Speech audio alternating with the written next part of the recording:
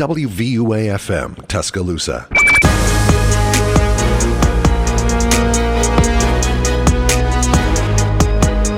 Hello, everybody. This is WVUA 90.7 FM, the Capstone, and welcome to episode number 40 of the Full Court Press Podcast. My name is Jamie Martinez, and I'm joined by Alex Chasen and Nick Atkinson. On today's episode, look forward to league news and our NBA's best Dynasties tier lists. Make sure to follow us on Instagram at FCP_podcast_UA and on TikTok at FCP_podcast. With that being said, let's get into it. Jumping right into the news, the most improved player and the rookie of the year have been announced over the last few days. Starting off with the most improved player, Lauri Markkanen from the Utah Jazz. I'm going to start off with Jamie and Nick. Did you pick Lauri as well? Yeah. I believe I picked Mikal. No, you're right. Yeah. And you picked Lauri. Uh-huh. I know I picked SGA. So, Jamie, walk me through it. So I made the reasoning last time. I thought it was just reasonable for Lauri to win it. Not taking anything away from the last two guys, but SGA was still a 25-point-per-game scorer last year. He's already been fantastic, whereas Lauri Markkanen last year was just a bench player. And he comes back to a Utah team that didn't have really any expectations. I know in our original rankings, power rankings at the very beginning of the year, before the game started, I had Utah at like the 15 seed. So, I mean, yeah, they were like the 11 or 12 seed, I think. But still, Lauri Markkanen, first-time All-Star, he showed out and had a fantastic season for himself. So, Lauri, I think, was very deserving of the Comeback Player of the Year. Yeah, I can't be mad at it. Obviously, I voted for... Sorry. I said Comeback Player of the Year. That's the NFL. Sorry. Most improved, same thing. Obviously, I wish SGA won it. I just think it's harder to jump from 20-something points to 30-something points, which SGA did. But, again, I'm not mad with the Lauri Markkanen. He did jump from being a bench player to a... All-star. Not superstar, but all-star in the NBA, exactly, Nick. So I can't be mad at it. And then Rookie of the Year, unanimous, really no debate here. He wasn't an unanimous vote, but no debate. Paolo Banchero of the Orlando Magic, one of the most polished NBA rookies to come into the league in a very long time. Really no flaws except his three-point shot did start to decrease throughout the season. It started off pretty well and then went into like around the 20s, a sub-30, which is not good if you want to be a superstar in the NBA, but not bad. He'll work on it. He'll pan it out. Exactly. He's a rookie, but definitely one of the most polished NBA rookies coming into the league in a while. The Rockets have found their new head coach, Ime Udoka or Nick Nurse. Those were the top two guys. And it was Ime Udoka who actually had his introductory press conference earlier today. Today is Wednesday. Per Adrian Wojnarowski, Udoka and the Rockets moved fairly quickly toward each other after the initial meeting. Sources tell ESPN Udoka and the GM Raphael Stone kept talking on the job. Both sides had strong options in the marketplace, but the deal got done within the last 24 hours. This came out a few days ago. And what sold Udoka was the cap space and the chance of getting the number one overall pick, which could be who? Victor Wembanyama, exactly, and also the young talent along the side of that. I know I made the video on the Instagram, and you got guys like Jalen Green, Jabari Smith Jr., Tari Eason, Kevin Porter Jr., Alperen Sengun, exactly. Also with the possibility of getting the number one overall pick and getting the pick of whoever you want, who's mostly going to be Victor Wembanyama. But then also the possibility, this is just a slight rumor in NBA circles, it hasn't come out by any huge source like Woj or Shams yet, but the possibility of James Harden going back to Houston, that is big news. And Nick, how do you feel about obviously the coaching choice with Ime Udoka and then also the possibility of those two other dominoes falling into place? I actually do hope Harden leaves. I know you don't like. Yeah, I just don't like his play style. I don't think it fits the team that we have around Maxey, who's already playing undersized shooting guard for the most part. Some nights, I don't know, but for them, I think that could be a big thing for them if they're able to get Wembanyama and if they're able to get Harden and then Jalen Green, then you probably would have to trade some guys, and then you could build a really good roster. But I think that this is the type of team that you need to put Udoka on because he's a young coach and he can develop the team as he continues to develop as a coach. So I agree with that. And he's also obviously already proven himself to be able to lead a locker room, obviously going to the NBA Finals last year with the Celtics. My only question is he has obviously off-court issues. I know it was a one-time thing and people grow and I'm all for second chances. That's not where I'm going with this. But the Houston Rockets are a very young team and an immature team. You got guys like Kevin Porter Jr., who's on one of the rarest contracts in the NBA. I know we talked about this on a podcast months ago. He's on like an NFL contract where it's not guaranteed because of the off-court issues. So can he control guys with off-court issues? We shall see. But definitely great NBA mind. Right when you walk in the room, you give him your respect because he earned it last year and when he was an assistant coach in other places as well. So good hiring for the Rockets. We'll just have to see how he can manage all those different attitudes in Houston. Moving on, though, what does this mean for Nick Nurse? Obviously, He can't go back to the Raptors. The Rockets' job is taken. This leaves the Pistons as the only job available for Nick Nurse as of right now, unless some team comes out of the woodworks and fires their head coach after the postseason or whatever it may be. But per Woj, the Pistons coaching search is advancing the second round of interviews with Milwaukee assistant coach Charles Lee, ex-UConn and overtime elite coach Kevin Ollie, and New Orleans assistant Jaron Collins. What name is not mentioned there? Nick Nurse. So could Nick Nurse be jobless going into next season, or would he have to be an assistant coach? Very interesting because he was not named as those top 3 candidates for the Pistons, which is interesting how an overtime elite coach, granted, former UConn coach, is a higher up candidate than Nick Nurse, who has won championship. Granted, again, he was blessed with Kawhi Leonard, but still a very interesting take there that he is not mentioned in that tweet at all for the Pistons coaching hiring. So again, he might be jobless, might be forced into an assistant coaching role. It's going to be very interesting to see what happens this offseason or in the coming weeks with Nick Nurse, the Pistons, and any other team that might come available for a coach. Jumping into, obviously, the playoffs going on right now. NBA Round 1 so far. We're going to continue doing this throughout the playoffs. Round 2 is coming up soon. We had the first matchup be solidified. That is Denver and Phoenix out in the Western Conference for the second round. No other matchup has been solidified just yet. All the other first rounds are going on, but let's talk about the East. Starting off there, Bucks versus Heat. They play again tonight. Game 5, which is in Milwaukee, but the game so far, the Heat are up 3-1. In a surprising victory in Game 4, the Heat came back, and Jimmy Buckets show up. 56 points, 2 assists, 9 rebounds, 1 block, almost 40% from 3, almost 70% from the field. This puts him in a top echelon. The only players to score more in a playoff game were Michael Jordan with 63, Elgin Baylor with 61, and Donovan Mitchell with 57. Butler became the 4th with 56, again, joining Jordan, Wilt Chamberlain, Charles Barkley. The previous Heat playoff record for points in the game was 49 by no one else but LBJ King James. But now, playoff Jimmy holds that record in Miami, and then again, his 4th place all-time with playoff points. Either of you guys, how are you feeling about this Milwaukee Bucks? Obviously, falling apart. Again, Giannis came back. He didn't have a bad game himself. He had 26 points. He actually had a triple-double in only 38, well, not just only, in 38 minutes of work. He had a triple-double, but still, overall as a team, the Heat are up 3-1. I don't care who you are. That is a hard task to come back from. Yeah, obviously not a lot of teams can come back from 3-1 leads, but if there's going to be a team to do it, I could definitely see it being Milwaukee. They have a lot of heart. Obviously, we've seen what Giannis can do on the court. I did hear a report saying Giannis played with everything he had last night. He was playing very injured. IVs. Yeah, he had IVs put in him after the game, so he left it all on the court last night. Unfortunately, to a loss because of playoff Jimmy Butler, who we all know very well. So the Bucks, it's a lot to climb back from, but it's not impossible. So I'm not counting them out just yet. Yeah, I agree. I think that the Bucks will be the team to be able to come back. Obviously, it's going to be difficult to do it, and if the Heat play the same way that they played the last 4 games, then it's going to be very difficult for Milwaukee to come back. And if they are to lose this series, then I honestly don't even know if the Heat will get past New York/Cleveland. I just don't. I think they've got a little bit lucky with this series because they already lost to Atlanta in a play-in game, and they already really weren't too built for the playoffs as it was. But Milwaukee is going to have to find some sort of game plan to where they can take pressure off of Giannis and let the other pieces actually play. The crazy part is they lost Tyler Hero early in this series, and then Victor Oladipo in Game 3, per Shams Charania, he suffered a season-ending torn patellar tendon in his left knee.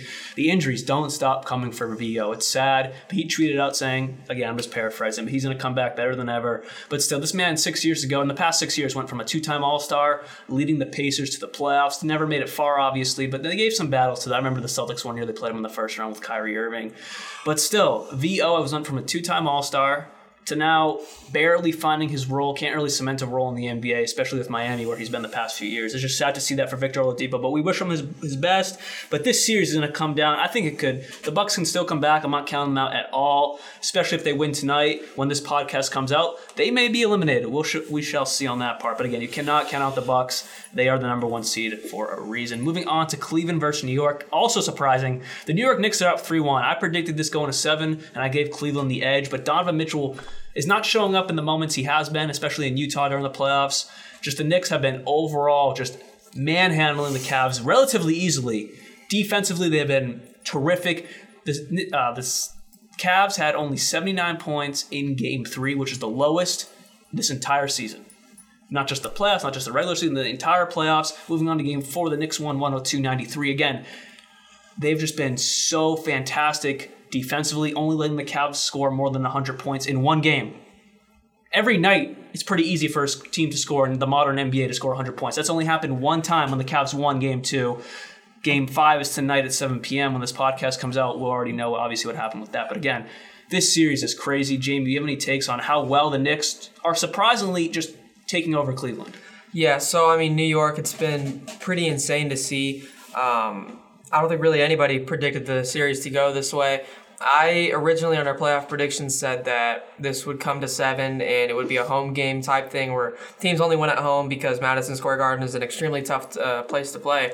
And we've obviously seen it. However, the Knicks did steal one in Cleveland, making it a lot harder for them. So they're going to have one more game in New York if they lose tonight. So I think it's going to be extremely hard for the Knicks to lose this series.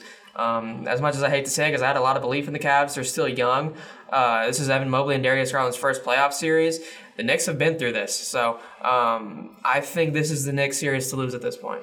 I can agree with that. Moving on to Knicks series, half series. Are you rooting for? Well, let me ask you this: now that the Clippers are out, we'll touch on that in a minute. Are you a 76ers fan? No, not until Harden's off the team. All right. Well, anyways, the 76. I'll let you speak again in a second. But the 76ers swept the Nets, the one and only sweep so far in the playoffs. They won 96-88 in Game 4 to sweep the Brooklyn Nets without their star, Joel Embiid, who sprained his right LCL in his knee in Game 3. He was out Game 4. Again, he is predicted he'll be all good for the semifinals coming up whenever whoever wins between the Celtics and Hawks. We'll talk about that again coming up soon. Hopefully the Celtics, but not looking great. But anyways, with that said, whoever wins that series will be playing a injured Joel Embiid, but he is predicted that he'll be all ready to go for that series. But Nick, what is your take on the series as a whole? And man, they won without Joel Embiid. That just goes to attest to your great depth.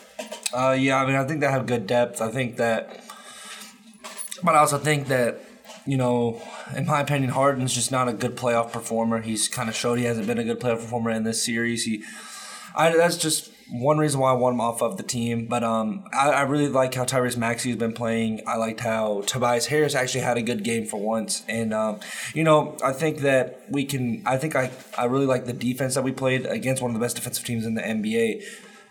So I think that'll be the main way that we'll have to shut down whoever we play, probably being Boston, which it's going to still be hard to do that, especially whenever Harden's getting guarded by Marcus Smart. He'll probably have one of the worst playoff series of his career. Or Derek White. They both can. I mean, yeah, whoever's getting – it'll probably be Marcus Smart on Harden, though, and Harden will probably play really bad. But I don't know. I think that they just got to try to find somebody, one of the wing players to play well, because I think that Maxey and Harden are going to be locked down if they play the Celtics.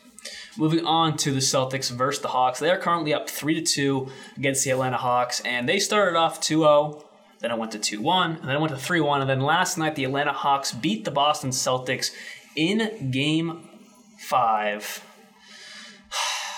Man, it's all good, though, but just the worst part is that DeJounte Murray was suspended for Game 5 due to his actions at the end of Game 4. This is per the NBA communications. Atlanta Hawks guard DeJounte Murray has been suspended 1 game without pay for making inappropriate contact and verbal abuse to a game official. It was announced today by Executive Vice President, blah, blah, blah, blah, blah, a bunch of media professional jargon there. But anyways, the point being he was suspended for his actions at the end of Game 4 when he bumped a referee. And then DeJounte Murray's words are this, and this was an exact quote from yesterday's morning shoot-around: a lot of ignoring, a lot of brushing me off, brushing my teammates off when asking questions of how we could be better, Murray said. And even just with the individual, it goes back to San Antonio when he was playing in San Antonio, where I don't know why that person treated me that way, treated me like this over the years. Nick, I'm going to start off with you, because I know you answered that poll. I didn't see your response, Jamie. You might have. I just know I saw Nick. You got that blue Instagram background, so it's easy to, when you're in your graduation photo, so it's easy to spot. But anyways, you don't like the suspension. You didn't like this. I mean, obviously the Hawks still won, but you didn't like the suspension a lot like you didn't like the Draymond Green one. Yeah, I just think it's a little bit of a too soft of a situation. Obviously, he was talking to the ref, obviously, but I think that it could have been handled differently. I think the suspension was a little too harsh. I think that we could have just had a fine, and I think minute restrictions wouldn't even be too harsh. I think that it should have just been a fine, and just something down the line of some other sort of repercussion besides not being able to play on the basketball court. Yeah, it's just like, just comparing it, and I know every situation's different, but if you compare it to the Draymond Green one, Draymond is a two-sided thing, at least that's my opinion. Sabonis led to Draymond's actions. But then this one, he just like went up and just chest bumped the ref. I just feel like that's like crossing the line. And I feel like that does warrant more action than what happened with Draymond. I think it does warrant a suspension because you can't do that. That's just my take on it. You have any opinion on that one, Jamie? I remember seeing the video, but I don't remember what the contact, how harsh it was. But he just kind of went up and chest bumped him and then said something when he was walking off the court. Yeah, I think it can go either way. I could see an argument for both sides. I mean, at this point, it doesn't matter anymore because the Hawks still, got away with a win in an insane game with Trae Young hitting an absolute dagger from 30 feet out. So it is what it is for DeJounte Murray. I think it's going to be very beneficial that he comes back for Game 6 because it's going to be in Atlanta. So the Hawks, they're looking pretty good right now. I think they have a decent shot, depending on how Jason Tatum plays, of winning Game 6. And if this goes to Game 7, I see Boston winning nonetheless because it's in TD Garden. I wouldn't count Atlanta out, though. This is going to be a fun series. And the funny part is that the Janet Jackson concert that was supposed to be held in Staple Farm Arena has been canceled because I guess even their own stadium company, State Farm. State Farm. I don't know why I was saying Staples. Yeah, thank you. State Farm. Staples Center. Yeah, State Farm Arena. They didn't even believe in the Hawks beating the Celtics or even going to 6 games, so they just canceled the Janet Jackson concert for Thursday night. And that was pretty funny seeing Trae Young tweet about it. But just my last little take on this is Jaylen Brown showed up last night, but Jason Tatum only had 19 points. He shot 40%, 10% from 3. 1 for 10. You can't be doing that, bro. Now, on the flip side, Jaylen Brown shot 20% from the free throw line. I expect not that bad, but he's not the best free throw shooter. He's never has been. But he had 35 points on 65% shooting. Almost 60% from 3. Jason Tatum, dude, come on. You're going to be going down as you're going to be going on in the James Harden conversation if you continue this play, and Nick will be talking a lot of smack about you. So he's got to fix that up for Game 6, or we're going to be going back to Boston, and it's going to be our series to lose. But anyways, moving on out west, the Denver Nuggets, the second team we're going to talk about, they have beat the Timberwolves 4-1 in that series in Game 3 after their Game 3 loss. Anthony Edwards said, "We won't get swept." Well, you did your darn job, but then you lost Game 5. So you accomplished what you wanted to, I guess, but not really because you lost Game 5, 112-109, a gentleman's sweep, as some may say. Anthony Edwards missed a tying 3, just ran off the court, and that was it for the Timberwolves. Either of you guys, we kind of expected this. I thought it would maybe go 6. Because I feel like the Timberwolves have the talent level to compete a little bit more than what they did. But each game was relatively close except Game 1. That was a just complete blowout by Denver. But do either of you guys have a take on this series? No, not really. The only thing that this series made me realize is Anthony Edwards will not be a Timberwolf for his entire career. I think he'll go for his own team. I think it is his team. He's got to get Cat and Karl Anthony Towns and Rudy Gobert just haven't produced the help that he needs. Cat was playing good. I think Cat played all right, but Rudy Gobert, and it's pretty dysfunctional as we saw with Kyle Anderson. So I would just, I don't know. I just think Denver's a tough team to face nonetheless, and the Timberwolves kept up a fight throughout the entire time. The last 2 games, especially, they won Game 4. Game 5 was only a 3-point loss. Despite Denver really holding the lead the entire time, they still kept it close. So I think the future will be solid for Minnesota. I feel like I agree with Nick. I feel like it is Ant's team.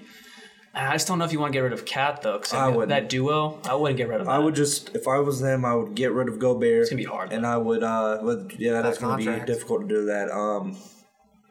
And then Jaden McDaniels just proved that he's a good defender, so you could probably move Cat back to center and then just have him do everything defensively. And then you have Kyle Anderson will be your small forward. They could be a really good defensive team with Ant and Cat just being your only scorers. And Ant, I was saying yesterday that Ant he can't be the point guard, but he could be the point guard. Like a Devin Booker. Yeah. I know, tough times right now, but like a Devin Booker. Yeah. I can agree with that. Moving on, though, to Devin Booker and the Phoenix Suns. They beat the Los Angeles Clippers 4-1 in that series, finishing last night in Game 5 with a 136-130 gentleman's sweep over the Los Angeles Clippers. And I'll let Nick talk. Don't you worry, Nick. I promise I'll let you I'll let you have the final word about Russell Westbrook in this entire series. But I want to give some news that Kawhi Leonard missed the last 3 games of this series with a right knee sprain. That turned out this morning, per Shams Charania, he's being diagnosed with a torn meniscus in his right knee. In no question, a medical doctor here, but if I get me correctly, I believe a torn meniscus is better than like a torn ACL, a torn MCL. They're both really bad. They're both bad, but a torn meniscus is just, I believe, easier to heal than either of those two. Again, nowhere near a medical doctor, not claiming. I could be completely wrong, but I believe a meniscus is just not better, but it's easier to heal from than ACL, MCL, those types of PCL, those types of knee injuries. But just terrible news for Kawhi Leonard, coming off a knee injury, obviously, from a couple years ago. Just can't seem to stay healthy. And now we know why he's been sitting out, along with the off-court personal issues that we don't need to touch on here. But something happened with his family and his sister. But terrible news going on for Kawhi Leonard right now. We wish him the best. And hopefully the Clippers can turn this around, and hopefully they can be all healthy going into the next season, or at least by the All-Star break. I mean, not even the All-Star break, by winter time, like Christmas time, so they can push into the All-Star break and start building that team back up again. A few things, though. Last night, Kevin Durant had 31 points, 6 rebounds, 10 for 19 from the field, 4 for 6 from 3. Fantastic game to close it out. And then Devin Booker, almost 50 points. He had 47 points, 8 rebounds, 10 assists, 2 steals, leading the playoffs so far in points. And in this first round, D-Book averaged 37.2 points, 5 rebounds, almost 7 assists, 2.5 steals, 60, 47, and 86. Those percentages are insane. He joins Russell Westbrook and Michael Jordan as the only players to average 35, 5, and 2 in the playoffs. And then, Nick, I'll let you talk about Russell Westbrook. I have the stats right there. He had a fantastic series until the final game. He didn't have his best shooting performance, but again, he did put it all out on the court. What is your take on this? Oh, I read the stat sheet wrong. Yeah, I mean, there wasn't much he could do anyways. As soon as they tipped the ball, I could just kind of tell it was the end of the game. Just because Devin Booker had nobody to guard him. That was the reason why they blew the 4 games straight, was because nobody was guarding Devin Booker. This was the one game that Kevin Durant was actually able to outperform Westbrook, and Westbrook actually kind of wasn't even guarding him. It was a lot of Terrence Mann. But, yeah, Devin Booker, he went crazy, but he did show a lot of love to Westbrook, so I can't even be mad that they beat us. That's all right. It is what it is. I think that they'll still be a good team. It'll be a good series between them and Denver. But they won't get swept. No, I mean it's just talk. It's just talk. But Phoenix, they are a good team, but I am genuinely concerned for their depth because they barely beat us in all of those games, and we only had Westbrook. So, and Norman Powell was really good. But as far as Westbrook and what I think about his performance, I think that this really goes to show of how good he is as a player performer. You already mentioned that he averaged 35, 5, and 5, and the slander that he gets for not making it past the first round and all that. It's just not. It just goes to attest that every time he gets to the playoffs, it's just not. It's just he always has something that stops him with injuries and everything. This is the first playoff series that he had where he was healthy since 2018. So I was definitely impressed with how he played. I don't know if he's going to go back to Los Angeles next season. I think he will. He said he really enjoyed it there. I enjoyed how the fans embraced him and how they acclimated him into the roster. Tyronn Lue showed him a lot of love in the post-game interview. So I would definitely like to see Westbrook back on the Clippers. They just have a couple of salary cap issues. I mean, obviously, they could sign Westbrook for – I was reading earlier, they could sign him for $3.5 million a year. You think you would do that? Well, they can sign him for up to $8 million. Okay. But they were saying sign him for $3.5 million, then sign another free agent for $5 million, then bring Plumlee back on his bird rights. So that's what I think they should do, and they could look really good next year. I think you got to get some guys out of there. Like I think you can. Bones Highland, he's young. I think you can get him out. I think you can get even though they just got him. Yeah, I would. He proved to me he's not too good in this series. So yeah, I think that going forward though, Paul George and Westbrook healthy, they can carry you through the regular season. That's what they were doing without Kawhi. Then it was flopped around, and then Kawhi and Westbrook were doing really good. But Westbrook can't do it all by himself. He's 35 years old, so it was a good series though. It was good to see him back playing how he is. Definitely. Moving on to Jamie's series, the Kings versus the Warriors, who haven't played in a few days, but this series is all tied up. Jamie, Kings went up. Actually, I'll give you your credit. You predicted this exactly 100% correct so far. The Kings went up 2-0, and the Warriors won both their home games in San Francisco Wednesday night tonight at 10 p.m. Who's winning Game 5? It really depends on De'Aaron Fox.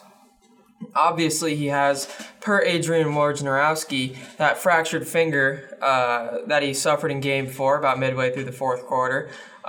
He will be using a protective cover throughout the game, and there was some videos out there of him learning how to shoot with that protective cover on his finger. It helps he's a lefty, though. He is a lefty, yeah. It is his shooting hand still, so nonetheless, it's gonna hurt. It's gonna hurt him, but he has been shooting extremely well throughout the playoffs, both at the rim, from three, and from mid-range. So it'll be very interesting to see how this affects him. The Warriors do look hot, but this is in Sacramento, so this will definitely go either way. This game is not just going to come down to De'Aaron Fox. It's also going to come down to other guys like Jordan Poole, how he performs, because he played phenomenal in Game 4, but for the first 3 games, he didn't look all that. And then Domantas Sabonis, who has been just straight up lackluster throughout the entire series. So if he can actually step up and start playing some bully ball like Kevon Looney's been doing with him, I think Sacramento stands a decent chance. So I'm not sure if I have a winner tonight. If with a fully healthy Sacramento team, I believe the Kings win this pretty convincingly. However, with De'Aaron Fox being the star of the team, as we've seen throughout the playoffs, with him having that shooting hand injury, I don't want to, kind of... He did hit clutch shots, though, at the end of the game. He did. He had that 3. He had a couple mid-range shots, too. So I'm not going to count out Fox yet, but I also don't want to predict a winner because I don't want to eat my words. So you've been doing well so far. Yeah. So I said Sacramento would win Game 5 and 7. So I guess I'll stay on my words. Whatever. I'll say Sacramento steals this one in an extremely close contest. And I think Malik Monk is the guy to watch out for. What about Harrison Barnes? Is that paying you?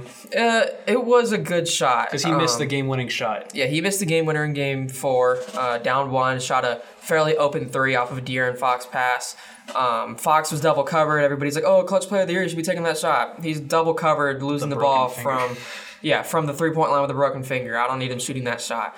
Passes out to Barnes. Barnes gets a good look, shoots it, and misses. You got to live and die with the shot. So would I rather seen somebody else shoot? Sure. But you got to live and die with it. So I'm not going to sit here and complain about it because it wasn't a bad shot. Harrison Barnes has no excuse because I remember watching the end of this game, and he took a step-back 3. This was before the end of the game, like with a few minutes left. He took a step-back 3, terrible shot. You're a one-time champ. You've been in these situations your entire career, especially back in Golden State. What are you doing taking these terrible shots? I would expect someone like Monk taking that.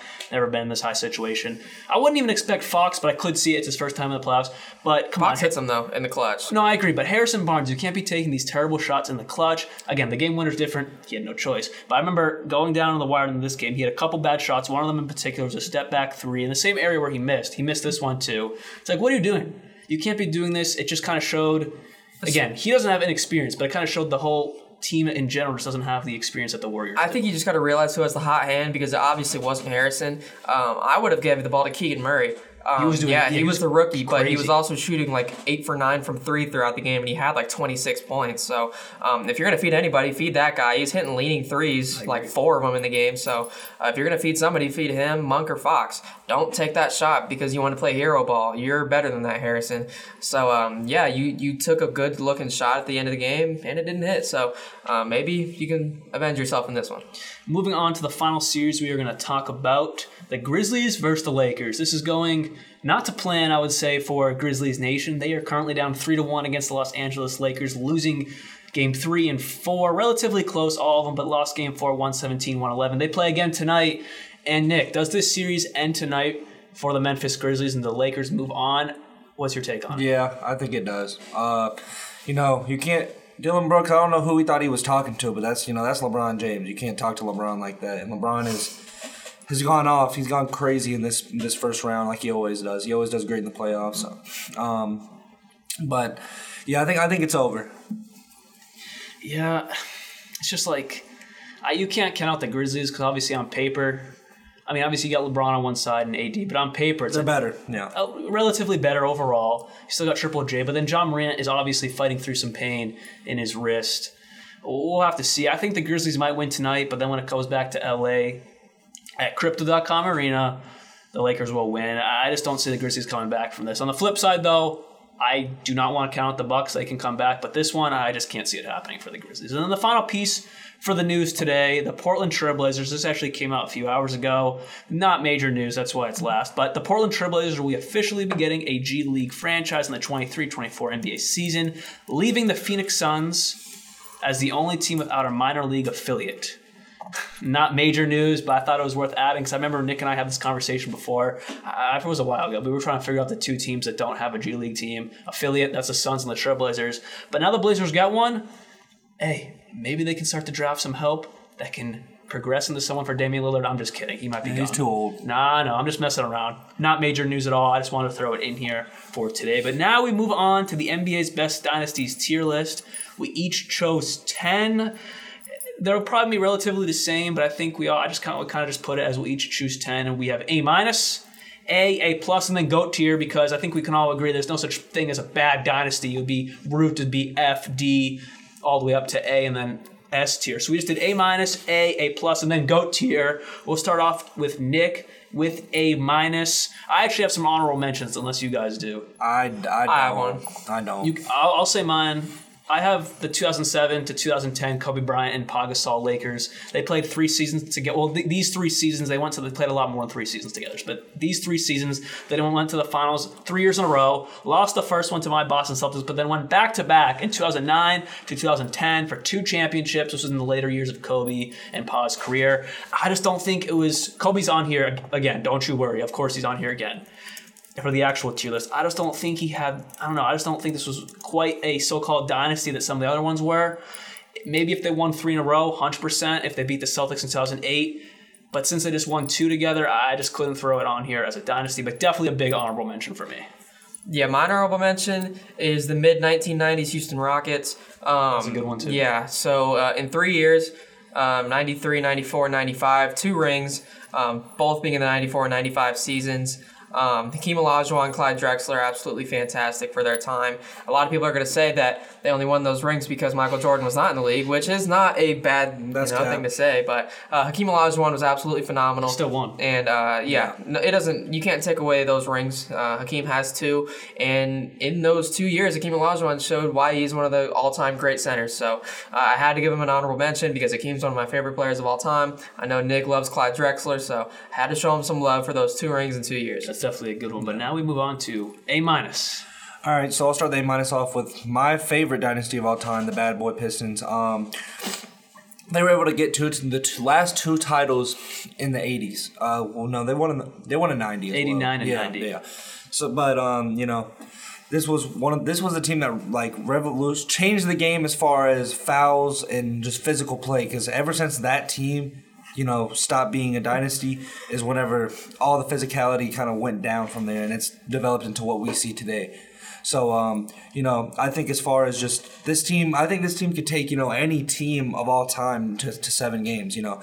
Up and down, the roster's really good. They have depth. They have Dennis Rodman off the bench when Dennis Rodman was actually in his prime. So, I think this is definitely worth. I could see an argument for this being an A-tier team, but they just didn't win enough. So. The reason why they're not an A-tier team, and I completely agree with everything you were saying, because I actually have them in the same exact spot at A-, is because their last championship of their back-to-back championship run was when Jordan and the Bulls started their first 3-peat. So that kind of closed the door for them. If they started earlier, or even if they could just get past Michael Jordan and the Bulls, I feel like they could have the trajectory of winning 6, a lot like the Bulls did, or at least 5 like some of these Lakers dynasties we're going to talk about later, or at least I will. I'm sure you guys have the same thing. There's only so many teams to pick. But it was very close between the 7 to 10 Lakers and then these bad boy Pistons. But I had to go with the Pistons just because of they were doing this in the era while Jordan was in the league, and he was just continuing to grow. It was right before he started his 3-peat era.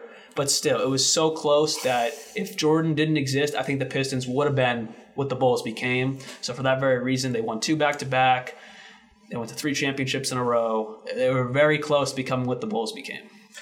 Yeah, so my first one also in that A minus tier is the Bad Boy Pistons. I know we're talking about them already. I don't have really much to say, but they're one of two teams that really had Michael Jordan's number in the playoffs, especially very early in his career. They knocked him out of the first round a couple times, and they were absolutely phenomenal. One of the roughest and toughest teams that we'd ever seen in the history of basketball. So they knew exactly what they were doing. They had some stars on that team like Isaiah Thomas, one of the great point guards of all time. Bill Laimbeer, I'm pretty sure his nickname is the Prince of Darkness, which is like one of the coolest. Bill Laimbeer? Yes, I saw that somewhere. It's on 2K. Like you could make a Bill Laimbeer build, and his nickname is the Prince of Darkness. So I thought that was pretty cool. Along with other guys like Dennis Rodman, Joe Dumars. They had phenomenal pieces all around. So just from a pure talent standpoint and a winning standpoint, it doesn't get much better than the Bad Boy Pistons. Do you have any more A minus? Yeah, I do. We should have just, one more. Yeah, we should have just said it. That's what we'll do for the next one. But my other team, I have the 2010 Lakers, the 2009-2010 Lakers. Everything that you already said about them, they were able to get 2 titles over the Magic and the Celtics. They beat the Celtics, and the Celtics. Obviously, the Magic series, that was, theirs to lose. That was a really easy series to win. Everybody anticipated LeBron versus Kobe for that year, but we didn't get to see that. But yeah, all in all, it was a really good dynasty, just not one of the best ones as far as, the talent that we have above that. But I think that this really kind of just capped off what Kobe was as far as his legacy and everything. And, although they didn't really win much, they still were able to win 2 titles. And I do agree with you. If they were able to win 3, it'd be, A+ or GOAT potentially. So I completely agree. So this is for my other A-, like Nick said. Next time we'll just do, I'll do A, so on and so forth. But to finish it off for me, the 1949 to 1954 Minneapolis Lakers. There was only 8 teams in the NBA. That's why they're not higher. My point being is before big names came into the league like Bill Russell, they won 5 championships, ran through George Mikan. We all know that Mikan drill from back in high school. Coaches told us to do. They would have won more if they didn't meet Bill Russell. And then also George Mikan abruptly retired at the age of 29 due to multiple broken bones and continuous injuries. There are 5-time BAA/NBA championships, 5 championships in 6 years. 2-peat from 49 to 50, plus a 3-peat in 52, 53, and 54. I know this is early times in the NBA. That's why I have them at A- tier and don't have them higher because, again, they weren't playing huge talent levels. This was before Bill Russell came into the league, right when George Mikan got out of the league. Then Bill Russell came into the league. Yeah, this was 2 years prior to Bill Russell coming into the league in 56, plus guys like Jerry West and Oscar Robertson were not in the league as well. That's why I have them an A- and don't have them higher because, again, they were so dominant. There's only 8 teams in the NBA, and they weren't playing guys like Bill Russell, Oscar Robertson, and Jerry West, who obviously would have made it more competitive. They came in a few years after this dynasty. But again, I still had to put them on here because they were so dominant in the time they did play. Yeah, so I had an extremely similar list to Alex while making mine, and you know how I am. I like to be the very controversial one out here, and I like to do crazy things. So that's what I'm doing here today, and I have in my A- tier, I'm sorry, but I have the Miami Heat Big 3. This might sound extremely crazy. Yeah, call me a LeBron hater, I don't care. However, 4 seasons of this dynasty, they won 2 titles in 2012 and 2013. I believe beating the Spurs once and the Mavericks once. Correct me if I'm wrong. You're right. Yeah, and then also losing to the Spurs once and to the Mavericks once. They beat OKC, not Dallas. Oklahoma. Yeah, you're right. I was gonna say I don't remember them beating Dallas. Yeah, it was Oklahoma City. So those 2 wins are obviously fantastic. That's where they got one of the biggest shots of all time, obviously being the Ray Allen corner 3. And they had stars everywhere: Chris Bosh, Ray Allen, Dwayne Wade, LeBron James, obviously. So what makes you say so low? They only played 4 seasons together, making the finals all 4 years. However, I do think longevity-wise, it could have gone longer, just because of the talent they had, and they couldn't lock up LeBron a little longer. Because if you lock up LeBron again, I think they win like 6 rings or something. But they lost 2 finals, and one of them being to one of the biggest underdogs in NBA history, that being that Dallas Mavericks team. And that Miami team, a lot of people forget, talked a lot of smack on Dallas throughout the finals because Dirk Nowitzki came in sick into the NBA finals, and LeBron and Dwayne Wade were quoted by Dirk Nowitzki himself on just flaming him for it.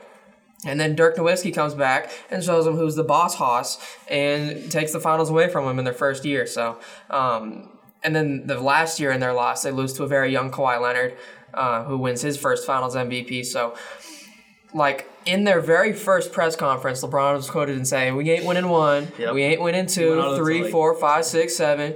And they won 2 and lost 2. So 2-2 in the finals.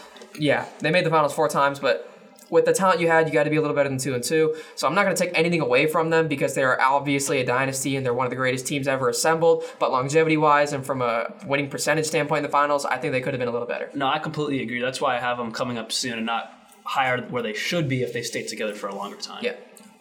All right, moving on to A, I have the 1980s, just the 1980s Celtics. They were able to win 3 titles.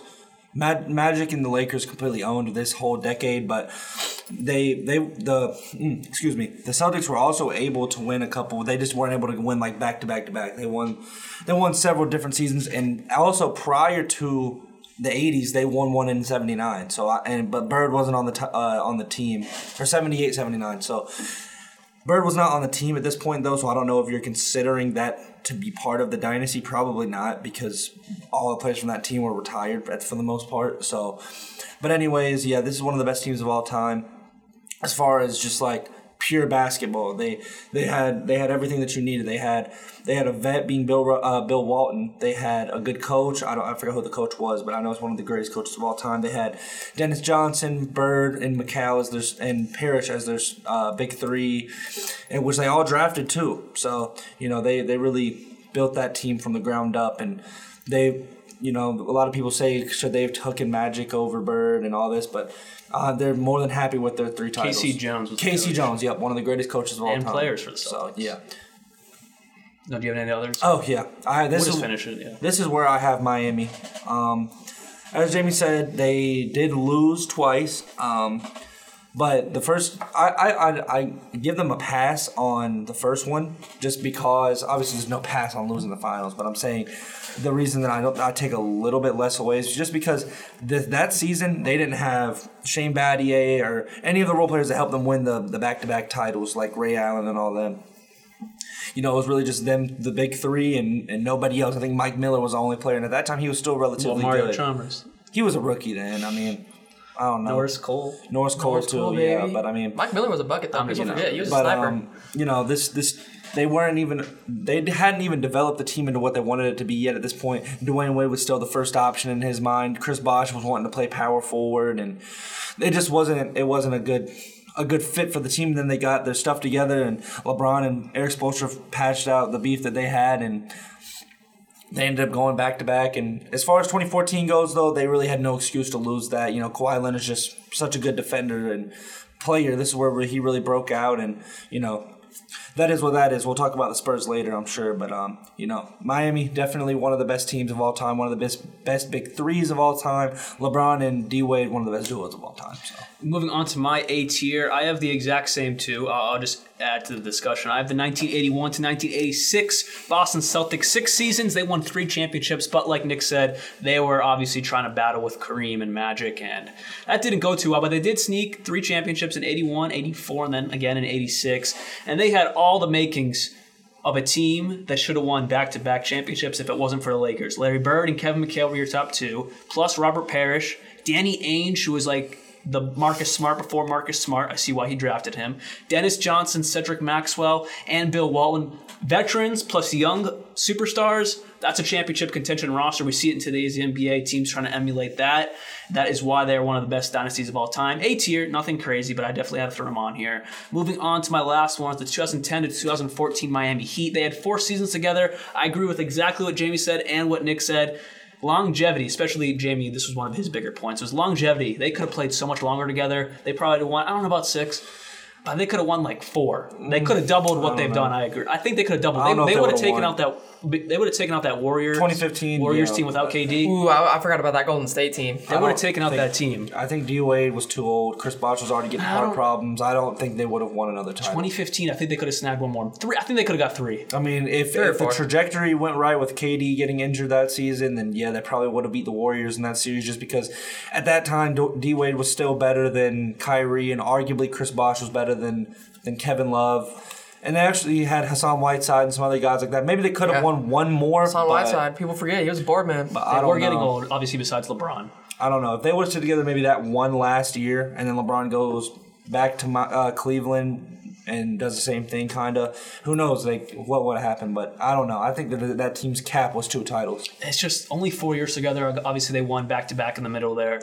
Like both of you guys said, lost to Dallas at the beginning and then Spurs at the end of their I think they should have at least beat San Antonio because that was an extremely old Spurs team. Besides Kawhi. Because we're going to talk about the Spurs later. Of course. But this was like the 14th or 15th year of that Spurs dynasty. And so Tim Duncan. One of the longest ones we're talking about. Tim Duncan is like in his 16th year in the NBA, and you also have an aging Tony Parker and an extremely young Kawhi Leonard who won Finals MVP, despite only averaging 18 points a game. So I think Miami had no excuses to lose that one.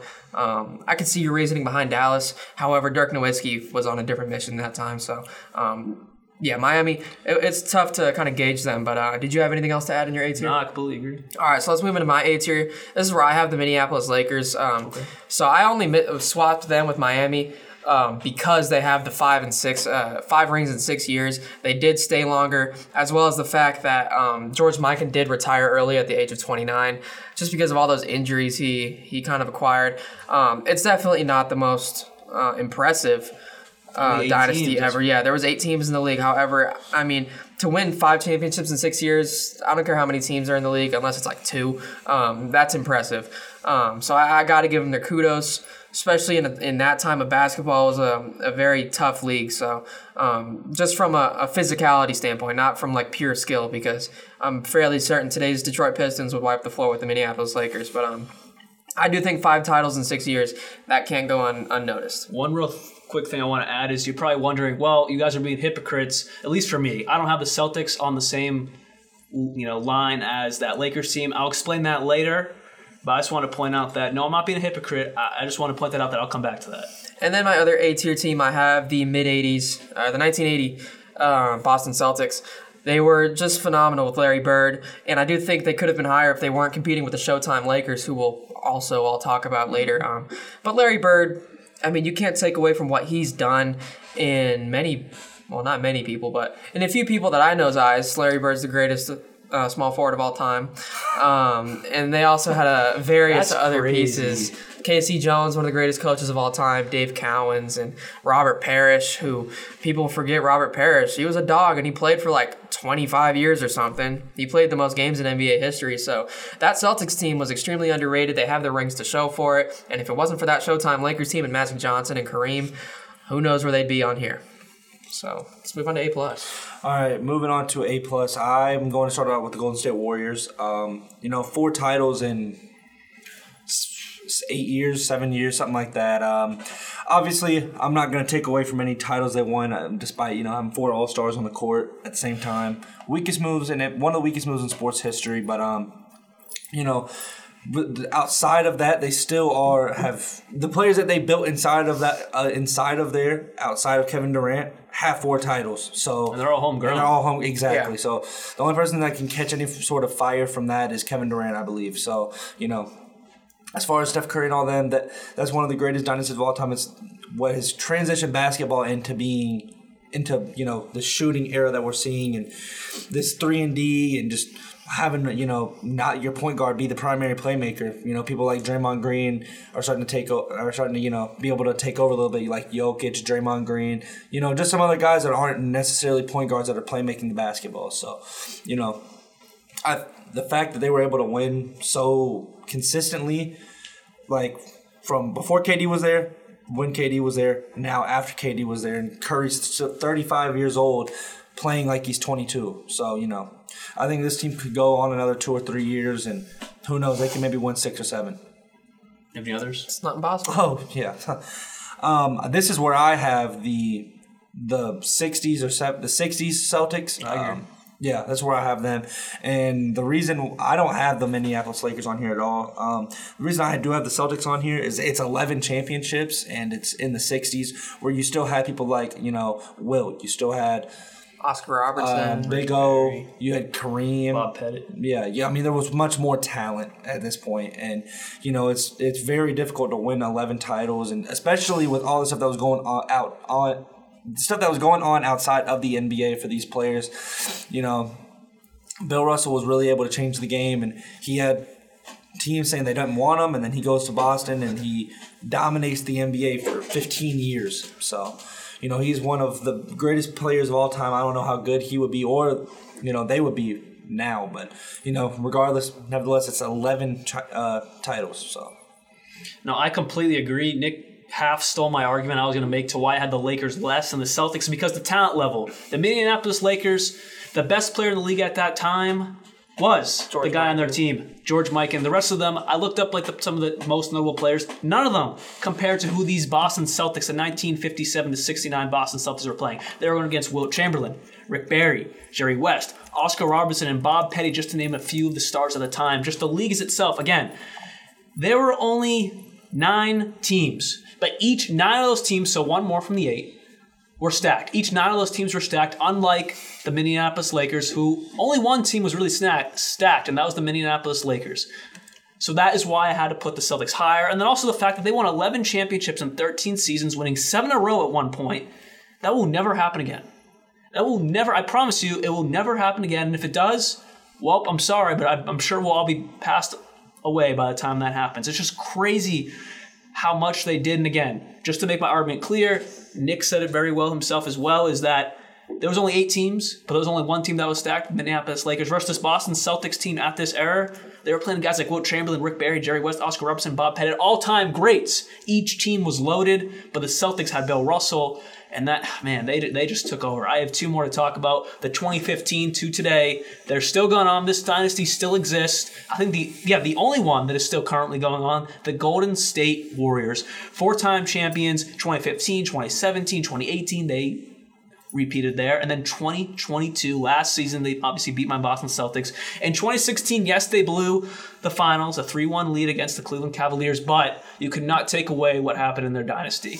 They achieved the best regular season record of all time, going 73-9. Again, they blew the finals, so it really doesn't matter that much. But again, this is all part of their dynasty story, and that record will go in the history books forever until someone beats it, which probably will happen one day. We thought the Bulls won 72-10 was unbeatable, and then the Warriors came along and did it, so it'll probably get beaten one day. But with that said, they have to be on here. Then the final one I have for A+ is the 1999 to 2002 Shaq and Kobe Lakers. I said Kobe would be back on here again. This is where they are. They spent from 96 to 2004 together, but Kobe didn't really turn to Kobe until the 99-2000 season when they won their first championship together, and they three-peated. They won at 2000, 2001, 2002, plus reached the 2004 finals, but lost to the Pistons. That's one of the best duos of all time, Shaq and Kobe. Kobe and Shaq, who was really the leader at the time? I think it was kind of Shaq. No, I agree. I think that's where I was going. I think it was kind of Shaq, but still, Kobe really turned into the Kobe Bryant that we know today, one of the greatest basketball players of all time. And that three-peat, we're really starting to talk about some great dynasties right now. The current-day Warriors, the Shaq and Kobe Lakers, the 57-69 Celtics. Those are some of the 3 best dynasties of all time. Before we get into the GOAT tier, those are my 3. All right, let's move on to my A+ tier, and let's start off with the, looking at it now, the only current running dynasty, that being the Golden State Warriors. They have just been so good for so long, all thanks to Steph Curry, Klay Thompson, Draymond Green, etc., etc. One of the most, I'm not going to say that. They are completely homegrown outside of Kevin Durant being brought in, with Curry being drafted by Warriors. Draymond Green was a steal. Klay Thompson was a steal. Jordan Poole now. Jordan Poole, yeah, he was drafted by them. So really, everybody was drafted by Golden State outside of KD, Andrew Wiggins. Boogie. Boogie wasn't even that much of a contributor. He didn't even win a ring with them. But Golden State has been fantastic. And, bringing in Kevin Durant, you can't give flack to Golden State for that because, if you have the opportunity to sign, former MVP like Kevin Durant, you're going to do it. KD obviously is going to get more hate for it because he didn't want to go on his own path and win a ring. But if you're in the same position as Golden State, everybody is going to go out and sign the best player available. Nothing's wrong with what they did. It's he did. Yeah, no, that's what I'm trying to defend. It's more of a problem on KD than it is Golden State. But Golden State made a smart move. They had to combat LeBron somehow, and they went ahead and did it. So Golden State, obviously one of the greatest of all time, and they're still pushing. Right now they're in the playoffs against Sacramento, and if they go ahead and beat us, I wouldn't low-key mind them winning another title. Just because we're talking about it now? Yeah, just because we're talking about it. Like, I'd like to see him Steph Curry. Yeah, I want to see Steph Curry win one more and see if he can get that top 3 player all-time status. Next, let's move on to the Shaq and Kobe Lakers, the Jake Reichert, Jamie Martinez Lakers.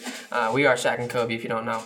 Greatest roommate duo of all time. However, Shaq and Kobe, one of the most dominant duos we've seen in the history of NBA. But despite being one of the most dominant duos, you can't disregard a lot of the role players they had. The Robert Horrys, Rick Fox, Derek Fishers, Ron Harper.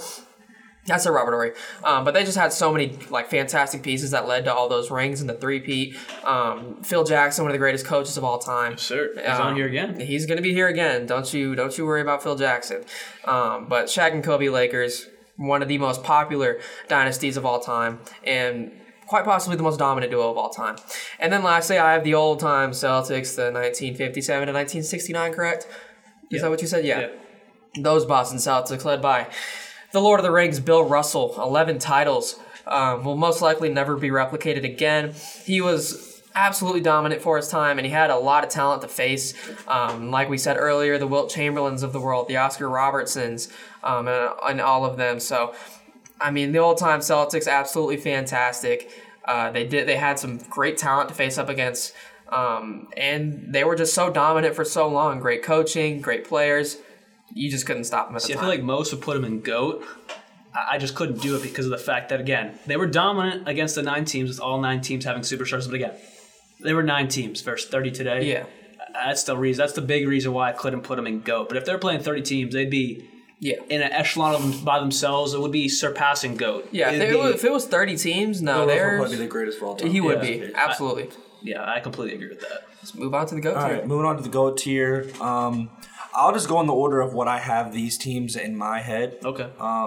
So in my mind, from like 1 to 3 with the GOAT. Yeah. Like who I think is greatest in this specific order. I have the 2000s Lakers.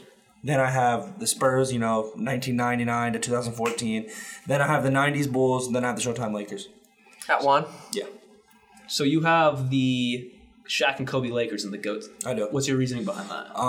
Well, just because of, for one, entertainment. Obviously, I just, you look at the Warriors and the Celtics team, it's like, all right, I'm not even going to talk about the Celtics. The Warriors, as far as the Warriors, you look at the team that they were competing with. They were competing with LeBron by himself for 2 of those titles, and then they were competing with, Jason Tatum and Jaylen Brown in their first finals appearance. While the Lakers were facing just AI, but they were facing more competition, especially in the Western Conference. They had to face Reggie Jack. No, not even him. They had to face Scottie Pippen in the Portland Trailblazers, who were really good. They had to face Sacramento. They had a lot of really good matchups in the Western Conference. Rigged. It was rigged. Sacramento. Yeah, whatever. One of those rings. Whatever. It took a lot for them to get out of the Western Conference. At one point, during that 2000-2001 finals, they almost swept their way completely through the whole entire playoffs. They only lost 1 game, and that was in the finals to the Philadelphia 76ers. And I just think that's really kind of what makes them be one of the greatest duos of all time, one of the greatest dynasties of all time, is because neither one of them even won an MVP on any 3 of these teams, and they were still able to. You could still look at them and say, yeah, these are the 2 best players in the NBA by far, and they were proving that. I think. I know they 3-peated, but even though they just won 3, you can put them in GOAT. I think so. Okay. Yeah, I mean, just because it's a 3-peat, that's why. That's the main reason. But, that's fair. And I mean, I feel like these other 3, you can't really argue that necessarily. I mean, 6 titles, 5 titles, 5 titles. I'll just say why I think that I'll take the Lakers over the Bulls is because this team was really kind of more of a matchup. While you look at the teams that the Bulls were playing, it was teams with 1 superstar on it. Like, the Suns just had Barkley, the Blazers just had Drexler, the Jazz, they had a duo the 2 years they played them, and then the Supersonics really kind of just had Gary Payton, Sean Kemp, and that was really it. And then, you look at the 80s Lakers, they were facing the bad boy Pistons, the Celtics, they were facing the Supersonics with Rick Smithson on them, and they just faced a lot of really good teams that could have, also made a run and won 5 titles as well. So, that's what puts them ahead for me. So, those are valid arguments. I just think for me, my GOAT tier, these are all teams that won a bunch. Starting off with the Chicago Bulls from 1991 to 1998. The Bulls, in 7 seasons, won 6 championships. There was a gap there in the middle because obviously Michael Jordan explored baseball for whatever reason with the White Sox. And I actually saw it. He played for the Birmingham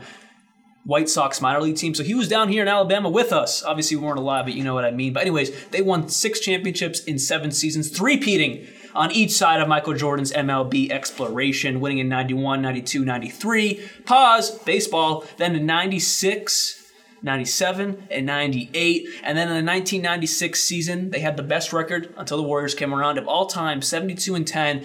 And most will say this is the one that counts because what did they do that the Warriors didn't? They won the championship. That's up for debate. We don't got to talk about it. That's a different day. But either way, 72-10, won the championship, and finished off the three-peat in 97, 98. 2 three-peats. That's insane for the relatively modern NBA. They weren't quite 30 teams at this time, but there was probably around, 28. It was before some teams came along.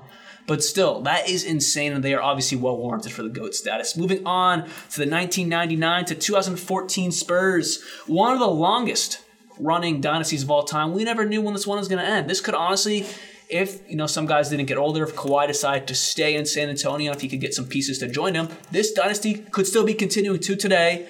But then obviously, as we know, Kawhi wanted out, went to the Raptors, and that's the end of that story. But 5 championships, 1999, 2003, 2005, 2007, and 2014.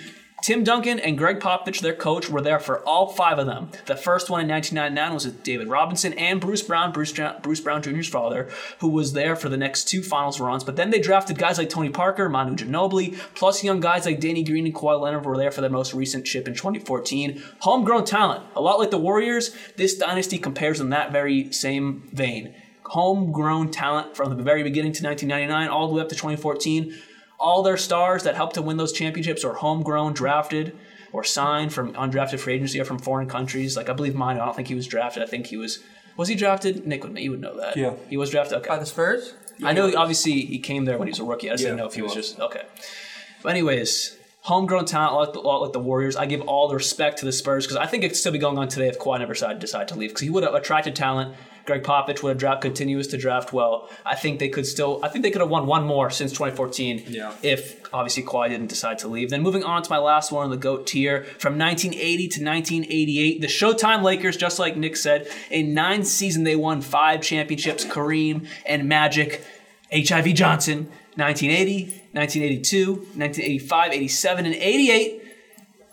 One of the best basketball teams of all time. A lot like Nick said, I agree with everything he said, but then one thing I want to add is they revived basketball. I remember watching a documentary earlier this, I think back in October with my roommate Tommy about the Showtime Lakers. I think it was called Showtime Lakers, actually. They revived the game of basketball. Basketball was dying. The business model itself was falling apart. Obviously, the Celtics were doing great, but this was post-Bill Russell. I know the Celtics won 3 in between here with the Lakers, which really sparked the NBA comeback and for the business to continue to grow and really set the tone for guys like Michael Jordan to come into the league to continue taking over the legacy of the NBA and the Showtime Lakers to obviously now one of the biggest businesses in the entire world.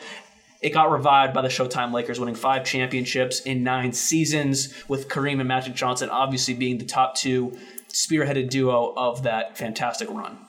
All right, and let's move on to my final GOATs here. I'm going to start off with, I'll go in order too, and my order. Oh yeah, mine was not in order. Yeah. I just said. I'll go in order too, just because I can't make that order. I'm going to go with, it's controversial, but at 3 I'm going to go with the Showtime Lakers. I know Nick had them at 1. However, they were absolutely sensational, and they lived up to the name Showtime. Magic, Kareem, absolutely unstoppable, 5-time NBA champions from 1980 to all the way to 1988. They were facing off with guys like Larry Bird, like Isaiah Thomas and the Pistons, and the Celtics. So they had some fantastic talent to go up against. And a younger Sonics team who, it was not Rick Smits, it was Jack Sikma.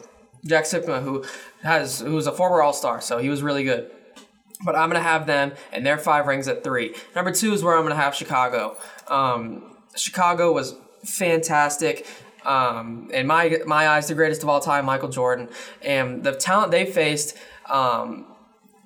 nothing should be taken away from them too, because Michael Jordan had to go up against teams like the New York Knicks, who were very slept on. They were really good. Pat Ewing, John Starks, Charles Oakley, the Pacers with Rick Smits and Reggie Miller, Charles Barkley on the Suns and the Sixers, who wasn't just Charles Barkley. There was also Kevin Johnson, who was a 3-time All-Star.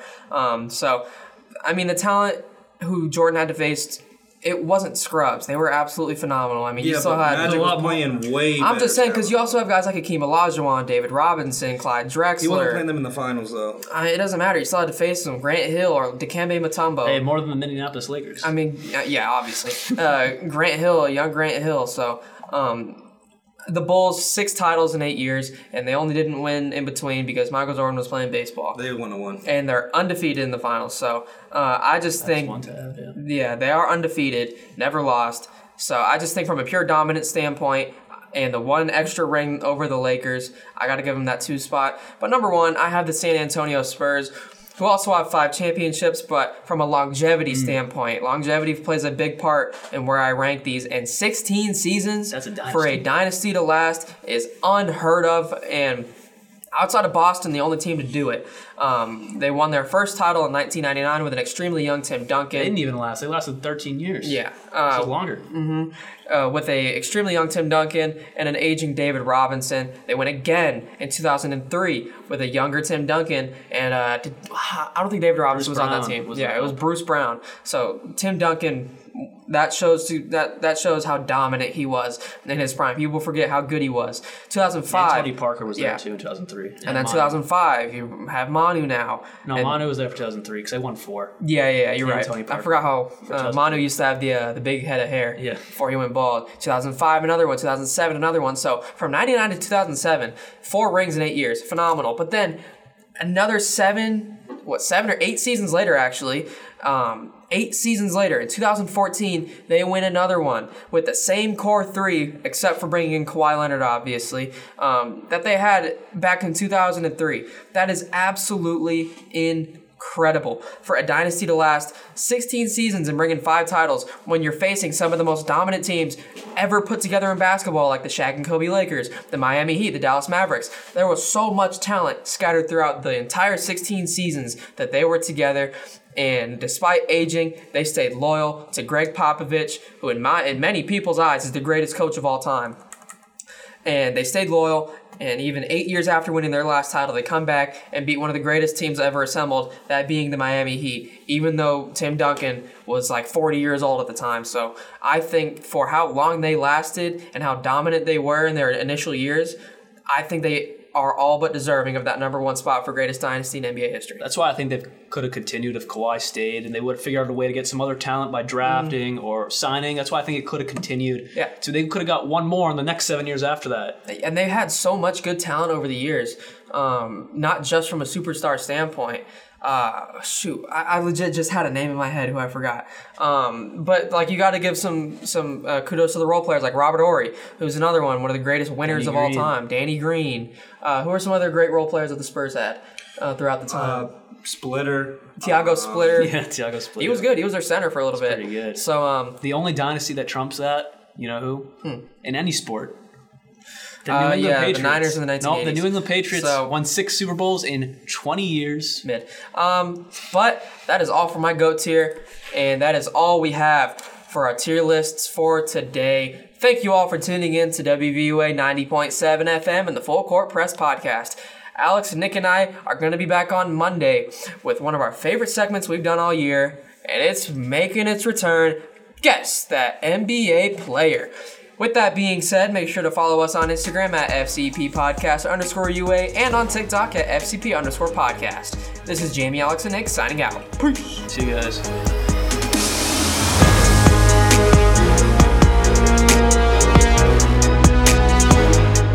WVUA FM, Tuscaloosa.